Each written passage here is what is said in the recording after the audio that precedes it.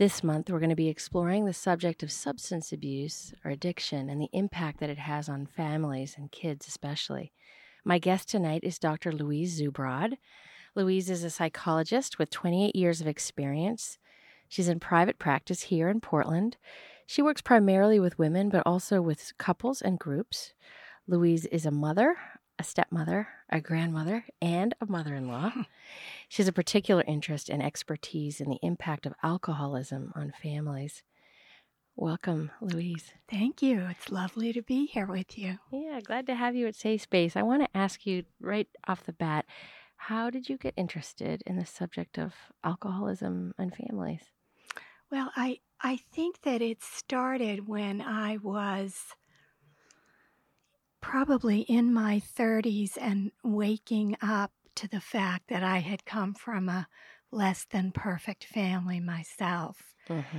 And fortunately for me and many, many other people like Claudia Black were starting to do work and talk about what happens with family members, especially children, when a parent has a problem with substance abuse. And I can remember my sister and I going to a huge conference in Boston with Claudia Black and thinking, this is amazing stuff. Mm-hmm. And it went from there. Once I had been exposed to that kind of teaching, I realized and was lucky to have someone in my very own family to talk about it with, that our family had those characteristics. What's amazing is that having grown up with it, it wasn't until you were in your 30s that you actually realized what it was. Well, I started to think about it when I was in my 20s, and I had children right out of college. And when the families would gather, my children were not seeing their grandparents without alcohol. And it made me very sad that alcohol was such a part of their experience of their grandparents. Of course, in true child of alcoholics, I was thinking about the effects on someone else rather than on myself. Right. So that's a characteristic we'll come back to. Yes. So as you began to reflect on your own experience, what was it like for you growing up in a family where alcohol was so important?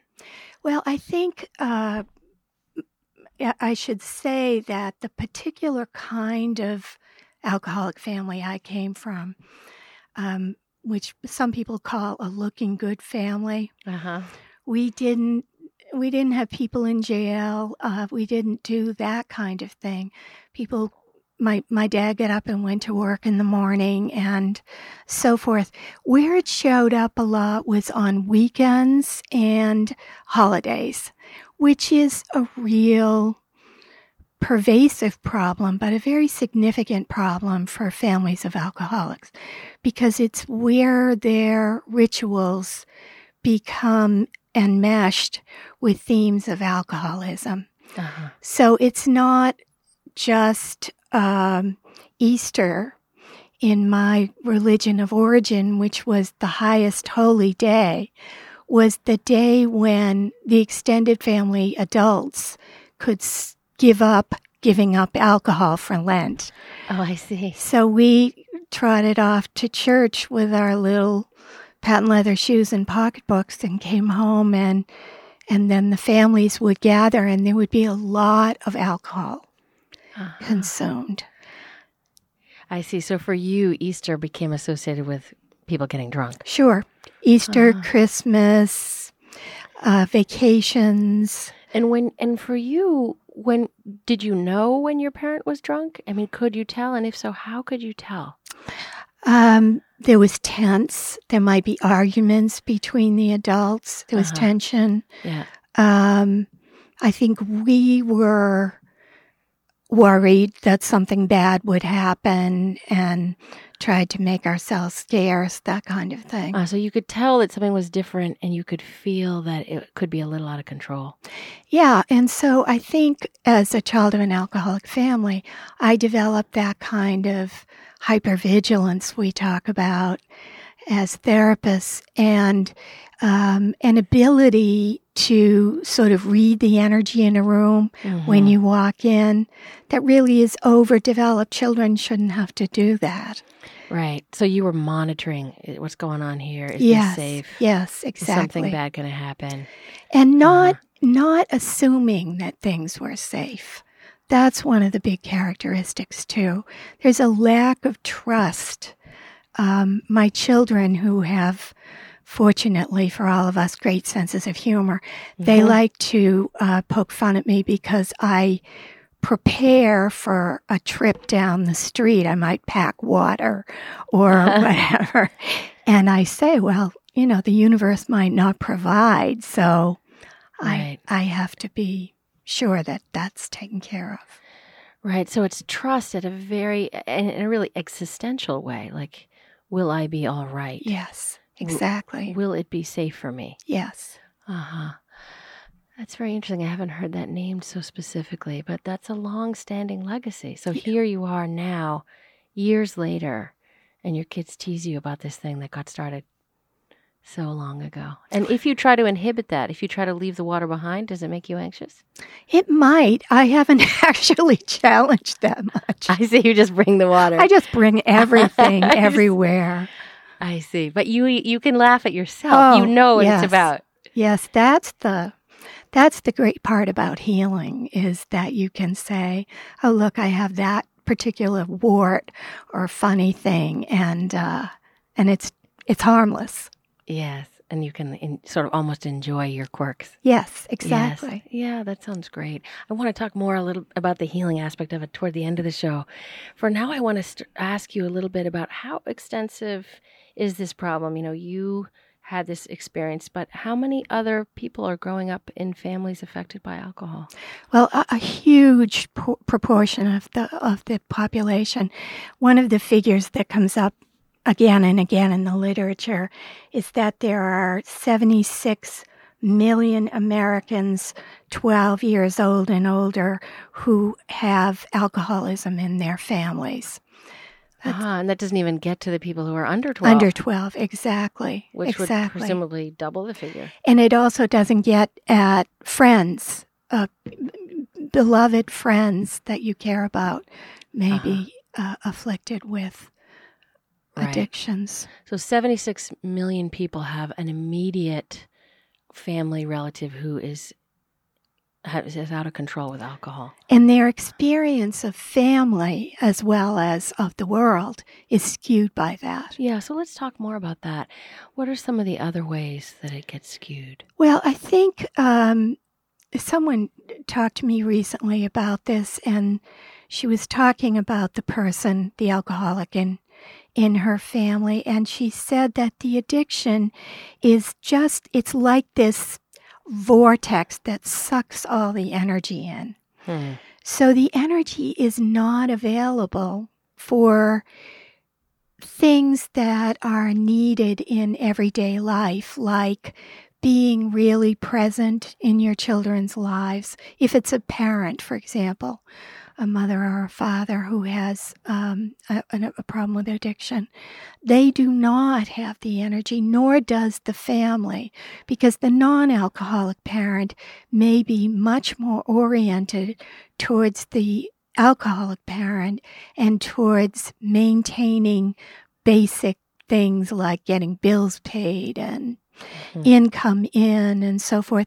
And so the children don't get the kind of attention that children need, and certainly need to succeed. Yeah, and so when you say that the non-alcoholic parent is focused on the one who's drinking, is that because they're trying to manage it and they're scared and they're trying to act in ways that might prevent it? I mean, they're sort of getting all caught up in trying to diminish the harm. Exactly. Yeah. Exactly.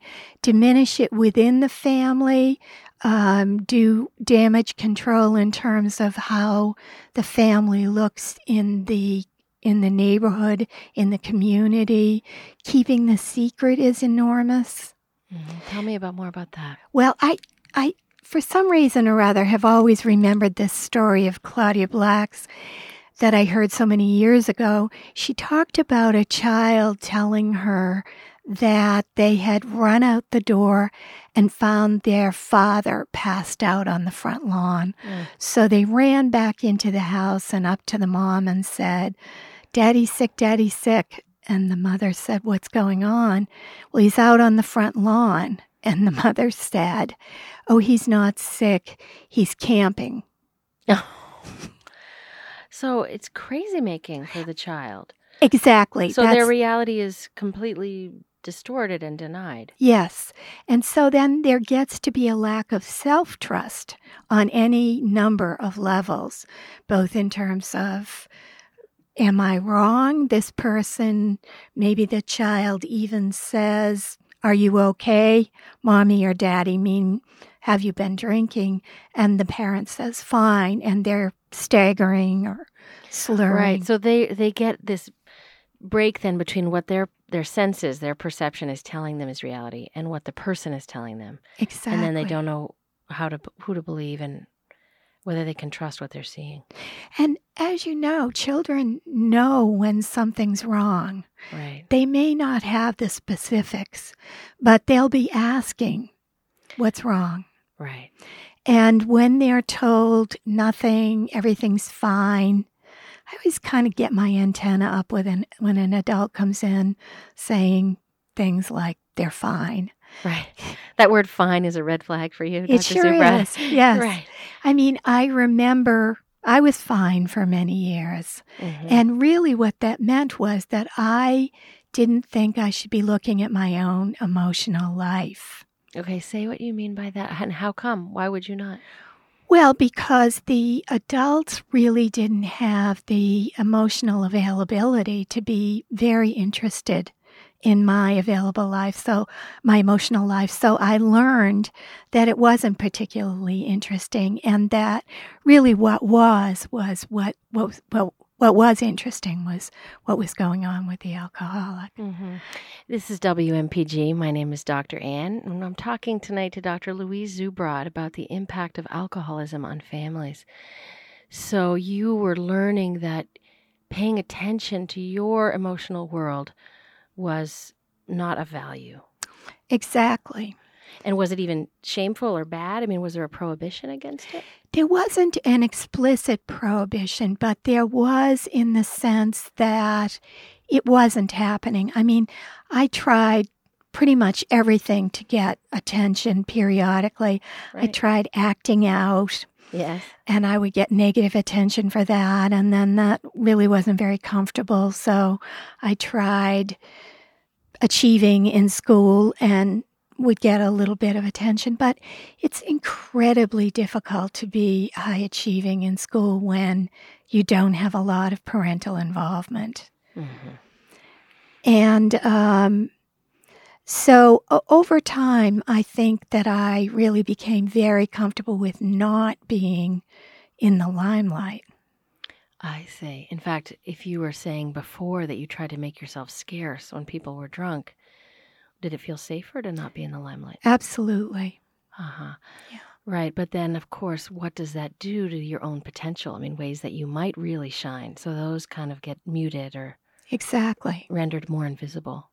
Yeah. When I was doing my doctoral work at Boston University, someone there was doing a dissertation on female gold medal Olympic women. Uh-huh.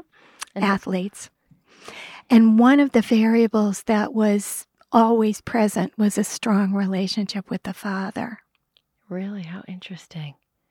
But I think it's really so clear that it's children whose parents give energy to them, time, attention, interest, yes, encouragement.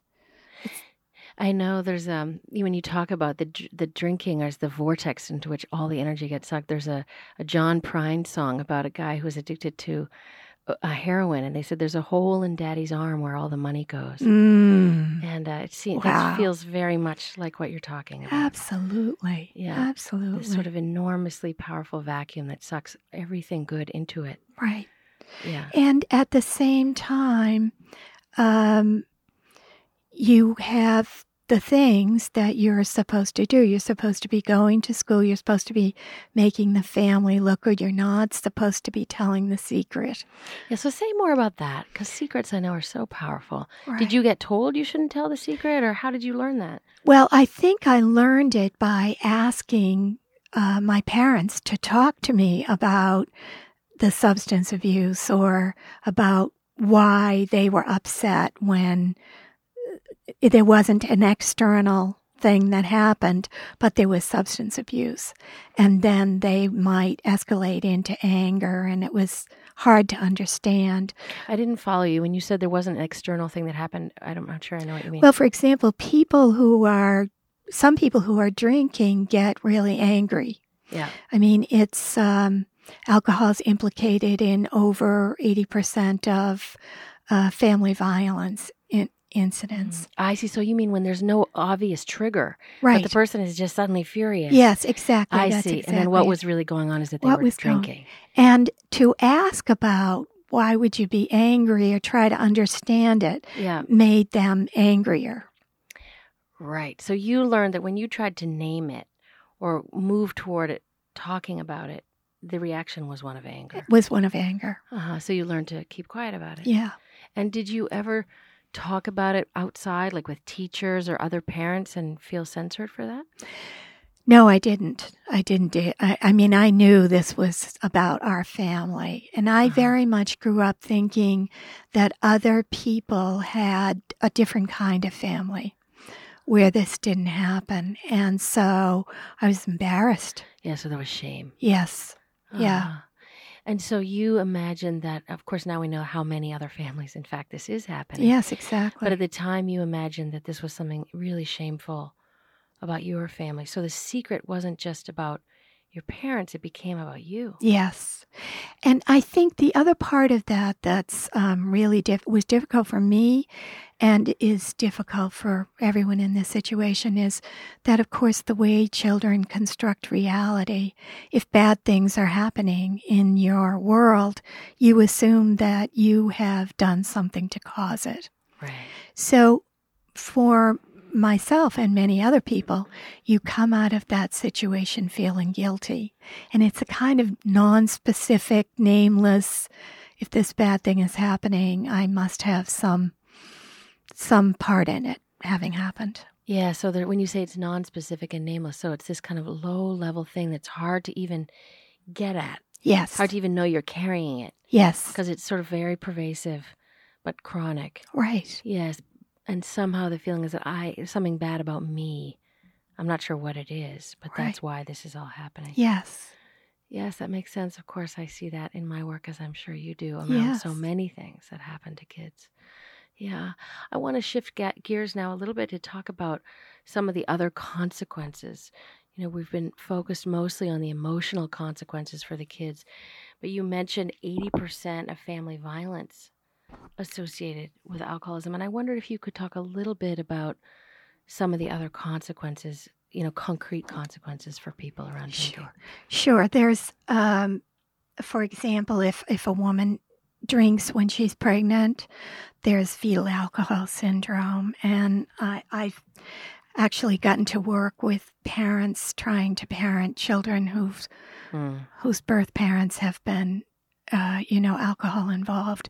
And when it's severe, and the number is something like 5,000 or so severe cases of fetal alcohol syndrome a year, and 35,000 in this country of milder.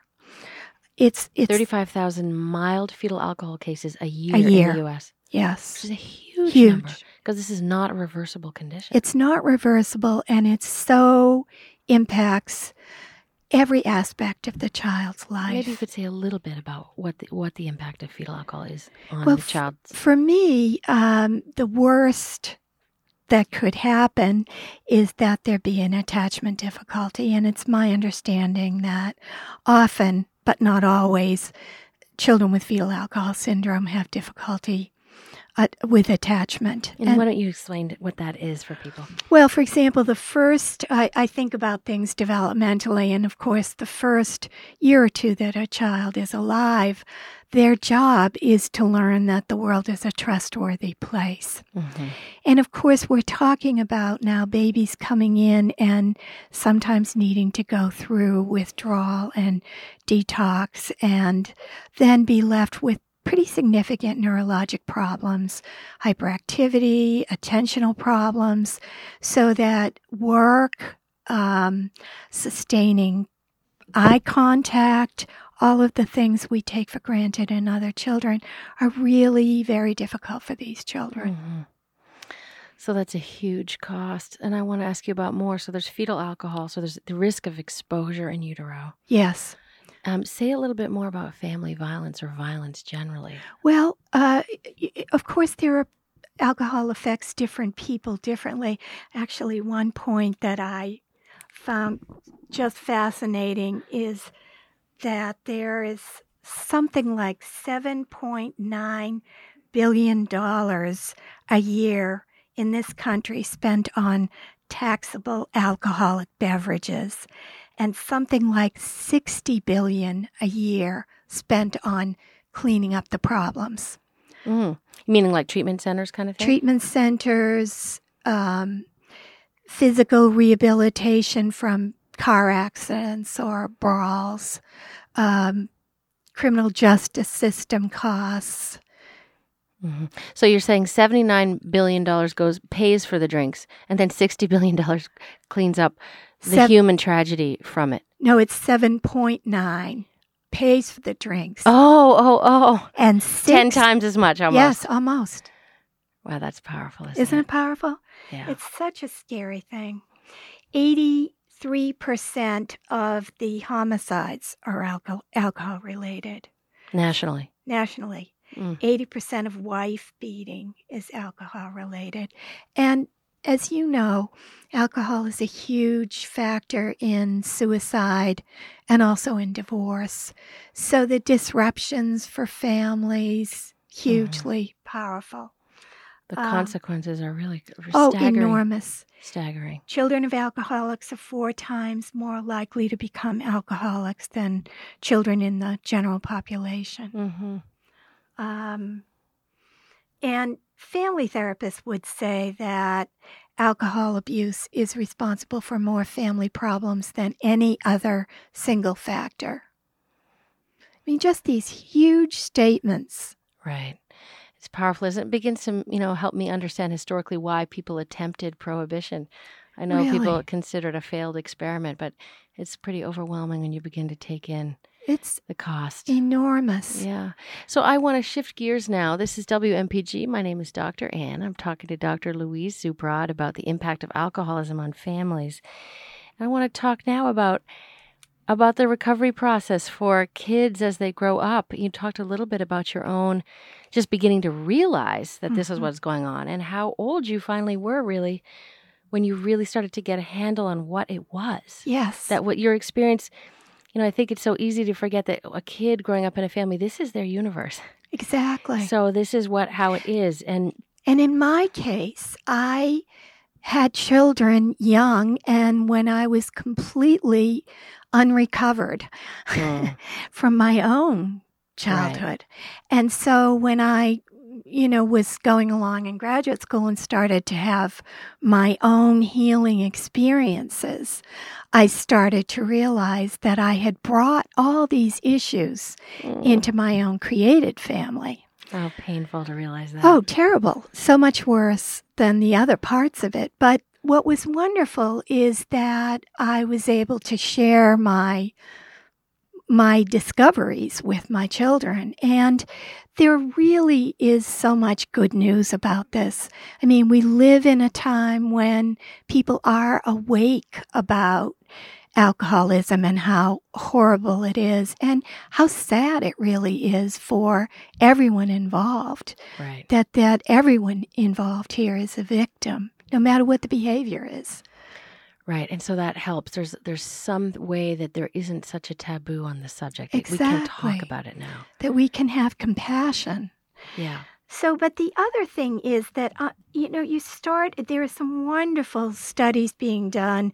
One that I read by the National Association for Children of Alcoholics talked about how the level of dysfunction or resiliency on the part of the non-alcoholic parent is the key factor in determining whether there will be problems in the children or not, or to what extent there'll be problems. So if the dad, for example, is still being captured by alcohol, but the mom gets herself to a recovery program or therapy or treatment for families of alcoholics, she can bring to the children the benefits of that, and they can break the not healthy rules of the alcoholic family, like keeping the secret. Right.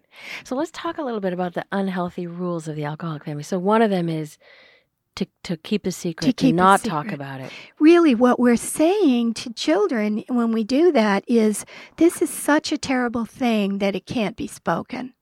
Right. And when we do talk about it, we say, this is a very bad thing, and your poor parent struggles with it, and it's not so bad that we can't talk about it. Here's some things we can do. Right. And that includes not allowing the rituals to go down the tubes. But I met this have had wonderful experiences in my own time in Al-Anon, which is such a healing, gentle recovery program, and teaches the person to take care of themselves, even though their partner, parent, whatever, is not well. But I met a woman there who would say to her husband, who was still then drinking, here's what we're going to do about Christmas. If you choose to drink, we will go to my mother's. And if you don't, then we'll stay home with you. It's up to you. Uh-huh. And she said that with compassion and really permission giving. Do what you need to do. And we're going to do what you need to do. So you don't have to worry about that. We're going to have a good Christmas anyway. Right. So when you said don't let the rituals go down the tubes, that's what you mean. I mean, rescue Christmas, rescue graduations. Don't let the alcohol become the central issue. Let the family values be explicit in those things. Yeah. So two of the rules we're breaking right now. So one is break the secret, talk about it. Another is take care of the family rituals that have meaning for the kids. Exactly. And if that means leaving the drinker behind and going and celebrating somewhere else, then do it. Yes. Are there other things? Yeah, I think one is to really be aware of all the wonderful programs there are for families. In my own codependent way, which means I was addicted to the whole alcoholic system in its unhealthy way, but I dragged my children when I first went to Al-Anon, which is so not Al-Anon teaching. But they sometimes will drop in and they see it as a wonderful option for themselves. Mm-hmm. So going into some kind of group treatment at Al-Anon partly is wonderful because it's everywhere and it's free. It's free and people are loving and caring and not there to talk about the bad old alcoholic person. So it's not just a session to trash someone else, but it's to focus on self-care. Exactly. You mentioned the word codependency, which is talked a lot about, and earlier in our conversation, you mentioned, of course, that you were more focused on the impact on your kids and on yourself, which is one of the characteristics I think of with codependency. Could you say a little bit more about what we mean by codependency and how people are in recovery from that? Well, we become addicted as well. Only what we're addicted to is the alcoholic or their relationship with their drink. And we substitute that for having a life for ourselves. So we substitute being totally focused on them and caught up in the craziness and the chaos with getting exercise, taking your kids to the park. Exactly. Doing having joy, being with friends. Right. So that makes sense. I realize we are out of time, and I want to ask you, are there resources that you'd like to share with people, how they might find an Al-Anon meeting? Sure. Or something like that? Yes. Online, if you look up Alcoholics Anonymous, you will find meetings for families, children of alcoholics. All of the various 12-step programs are listed there. There are online meetings. Oh, wonderful. The meetings have the literature. They have wonderful daily meditation books that are just very helpful, and lots of good literature on the subject. And if someone wants to talk to you a little bit more about this, Dr. Zubrod, how could they reach you? Well, I'm in the book. I'm here in Portland. Wonderful. Thank you so much for being my guest on Safe Space. It's been a pleasure. My thanks tonight to Goober for mixing the sound and to Maurice Lennon for the music. My name is Dr. Ann. This is Safe Space. If you'd like to contact me to get more information or to suggest a new topic for the show, please email me at drannwmpg@gmail.com. That's dr.annewmpg@gmail.com. Next Wednesday, I will be hosting Dennis Embry, speaking about prevention and substance abuse for adolescents in particular. Coming up next is Money Talks with Allison.